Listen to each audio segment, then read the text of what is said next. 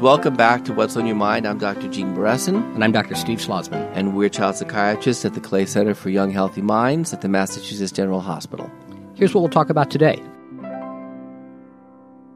Today we're going to be talking about the impact of divorce on kids, a really important area. And, some people call it an epidemic because, well, it depends on what statistics you look at, but about 40 to 50% of marriages end up in divorce. And the kids naturally feel the fallout of this. So today we wanted to explore this, and we've invited Heidi Webb, who is a lawyer, and she has a master's degree from Harvard in counseling and consulting psychology. Her firm, Concilium Divorce Consultations, is very special in some ways because she not only takes care of her clients with legal advice, but she provides life strategies, emotional and financial advice. She gives them logistic support, and it's kind of a holistic approach to divorce, and I think it's important. Well, Heidi, let me ask you a controversial question to begin. You lawyers... Yes. That doesn't sound provocative. No, it's not provocative. No, but what do we shrinks say to right, them that's lawyers? Right. No, but what's fascinating to me is that attorneys, judges, those involved in juvenile courts, particularly those involved with guardianship and custody, they go to law school, but they're not taught about child development or child psychiatry. So they're making life and death decisions about kids and their families. What kind of training do they have, and where do they get it? Well, can I say one quick interruption, just to be fair here? You and I fill out papers for divorce courts all the time, and we're not trained as attorneys either. That's right. So you're right. It is interesting to me. I mean, like we are celebrating Heidi's firm here as something special, but it feels like that firm ought to be the norm. Like this is a natural marriage is a bad pun, but this is a natural marriage, right. And yet it doesn't happen that often. So now I just wanted to that's very valuable. Yeah. I think it's a big question in terms of our educational system and how siloed it is, and how often or how normal it seems that people go to a professional school after maybe a broad liberal arts education, maybe even not having had that necessarily if they were specialized before then. But moving quickly into a very specialized area without having had the opportunity to really have sort of cross-pollination with other disciplines. And I think it's a problem, and I think some people more naturally acquire that through their professional experience. Some people come to it with more of a background in a particular area. Oftentimes patent lawyers will have been engineers before. Family practitioners sometimes will have been psychology undergraduates or have done what I did, which was a degree in psychology in education before going to law school. But it's not true for everybody. People sometimes just find it interesting and move into that aspect of law and don't have the background that you'd think they would have. And I think it's like with many fields, there's a broad spectrum of capability and interest and aptitude. It makes sense. It's so interesting. We were talking about this before we started this broadcast. Every patient that Gene and I are lucky enough to meet with, whose patients are unlucky enough to have their parents be splitting up, and that's often the way it feels, that this is not a great thing for the kids, they can't seem to get away from the battle. And I suppose there's a selection bias, right? Because they're coming to see us, sure. And so we may see a different population. But in your experience, what's the reason for that? Why is it so hard for the parents to not see that these children, these beautiful children that they've created together or adopted together, whatever, why can't they pay more attention to them? I think there's a natural sort of tendency toward self-preservation when people are going through a crisis. And I think people become very self-absorbed. And it's not by intention that people want to be selfish, but I just think they're protective of themselves and their own futures and their own finances and their own housing. And it's not that they mean not to include their kids or remember their kids, but I think it's hard for a lot of people at all those moments to attend to their kids in ways that you'd hope they would. And do you say that directly to the parents? I do. Because it occurs to me that would be something really helpful to hear as parents who are kind of butting heads. I really, sometimes I work with couples and I have conversations with both of them together about those issues. And sometimes even with an individual, I'll have that conversation because I'll know that it's going to impact the interactions they're going to have with each other. And at least if one person's coming at it with that perspective, you hope that it'll be a little bit contagious and that attitude will prevail between both people eventually. Well, let me move this in a little bit of a different direction. You know, we've been talking about divorce, but it used to be that couples would stay together for the kids. Mm-hmm. And that was the model was you keep the family intact and you stay together just for the kids, and that has to be the gold standard. What do you think about that? You know, I think that high conflict situations are bad for kids. And whether or not that's a high conflict marriage or a high conflict divorce, I think it'll be the kids who suffer because of that. And when people stay in a marriage for the sake of a marriage and they're really unhappy, I think that there are a lot of possible outcomes, I suppose. And when it's a high conflict situation, I think they're probably pretty negative. There's some research that suggests that if there's just sort of a general unhappiness in the household, the kids see it as background noise, for lack of another expression, I guess, of that. And they go on with their lives and they just sort of say, oh, well, my parents aren't that happy, but my life's good. Whereas kids whose parents get divorced have a real shock to the system. And it is a huge adjustment. And then their concerns often move to either making their parents happy or making their lives have been made more difficult. So they have to think about where they're going to be for the weekend, where they've left their things, and their ideas of themselves shift, and their emphasis moves away from them and more onto sort of logistics and to their parents. This is not on our little talking points thing, but I got to ask you, do you ever watch the Louis show, the Louis C.K. show? I haven't. The reason I bring it up is he tells he's from the Boston area. He's a very funny comedian, and he tells his personal story in these shows, even though they're I've heard fictionalized snippets accounts. on the radio, yeah. And he recently, a few years ago, got divorced, and there are many episodes of him when his daughters come over. It's his weekend with the daughters, and he tries so hard to make them the meal that they love, and they say something like, "Mom's is better." And he is just crestfallen. The kids get up and walk away, and you see the look on his face. And he makes it into funny, and a lot of comedy is sad in that way. How do we help parents to sort of have that loving relationship with both kids, which is what Louis is talking about on that show, despite the fact that this divorce has happened? Yeah, with both parents. Yeah. I think it's really hard for parents to sort of take the high road all the time. And I think when they can keep their kids front and center, and I think that's some of the conversations that we have sort of going into it, that despite how you feel about each other, and I see parents sometimes sit in my office and roll their eyes at each other, but say to me privately, on the soccer field, I can keep it together. I can behave. I just can't stand to be alone with him in the room, or with you and him in the room, or vice versa. But a lot of times, the conversations we have, or people tell me the conversations we have, ring through their heads at a later time when they need them, and they can sort of recall them and find them useful in terms of acting in their kids' best interests. And I suppose by the same vein then, because that makes sense, you don't want to make every visit the extra special, unbelievably incredible, well, go to the amusement park and go out to dinner visit. That's not a standard anybody could possibly live up to. Right. That's not real.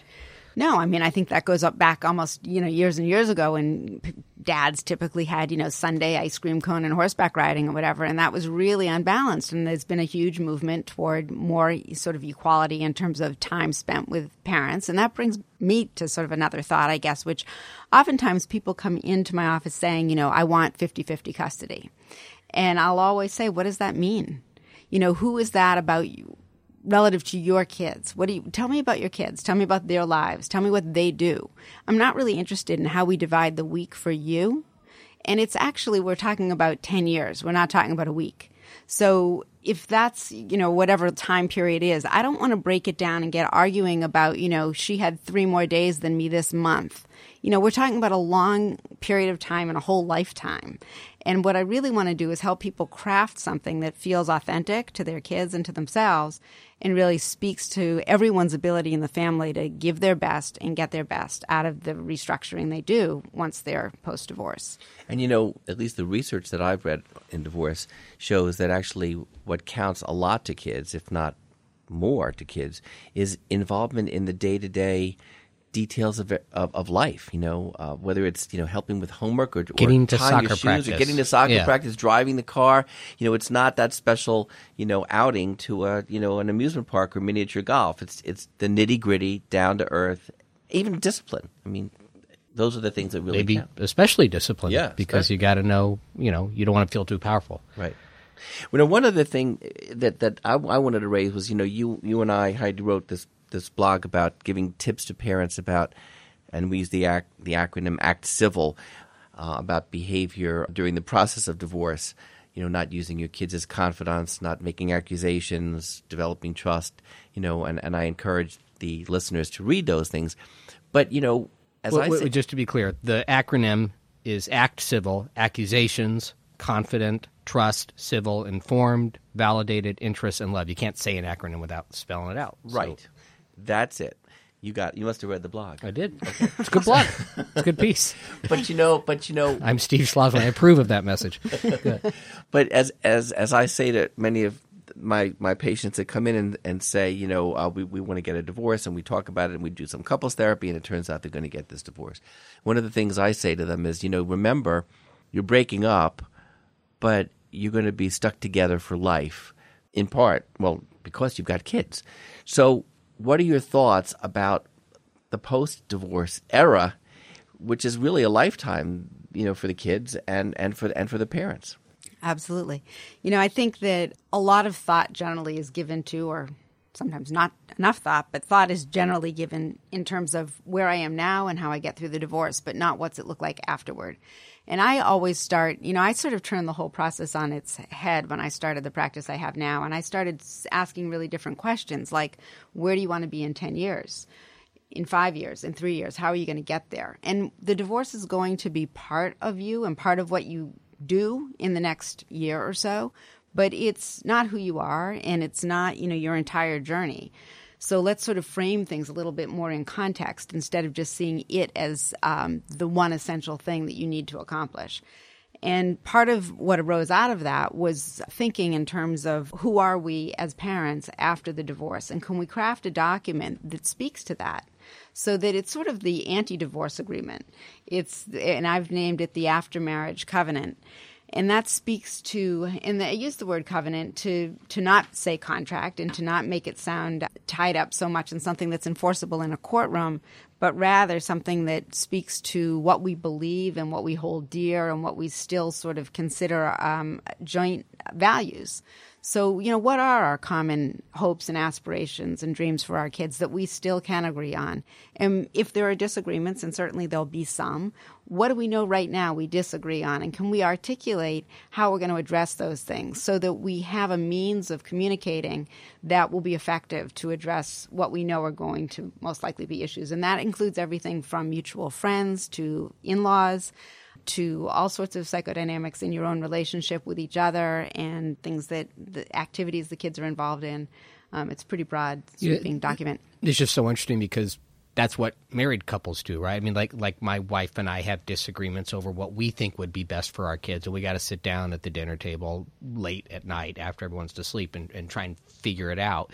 And it sometimes is a tiny bit adversarial, which is just the nature of being married. So what you're kind of reminding them is that it's not like the adversarialness is necessarily bad, but it's also not going to end, and it need not even be adversarial. You just got to talk. Yeah, the other thing that I have worked into this is a process about how we process, which sounds maybe a little bit convoluted, but some people really don't want to get text messages, and some people really find that's the best way for them to communicate. And I think even that can be an irritation. Somebody calls and I don't want to hear from somebody on the phone.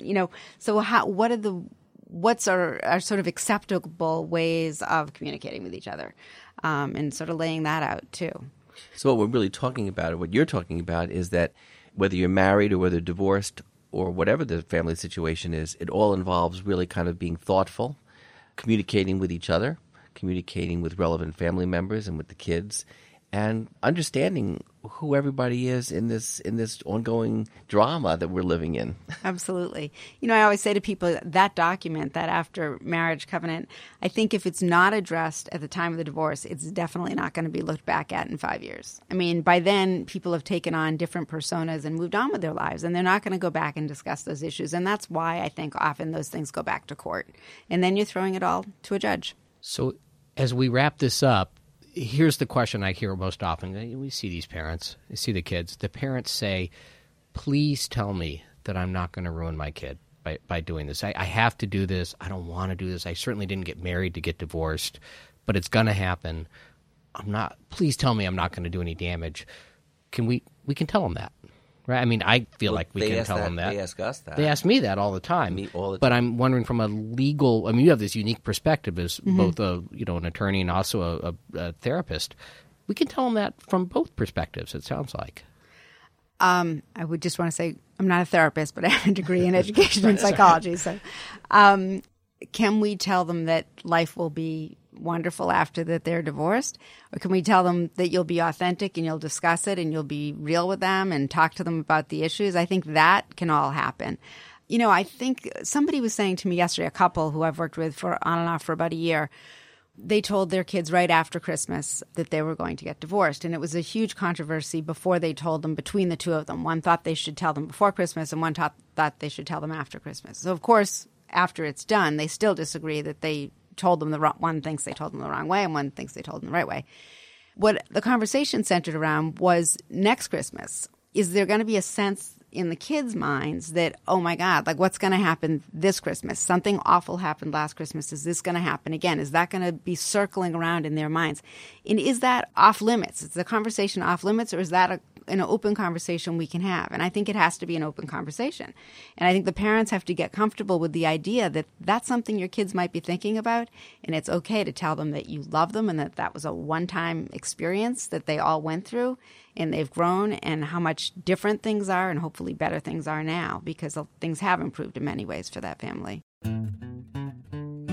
Well, I want to thank you for being here. We have to wrap up. There's obviously a lot more that we can talk about and think about in terms of marriage, divorce, life, kids, and, how we craft our own, futures, which is obviously what we try to do as best we can. So, anyway, thanks a lot for listening. If you have any comments or questions, please write and listen to the podcast, read the blog. I'm Gene Beresin.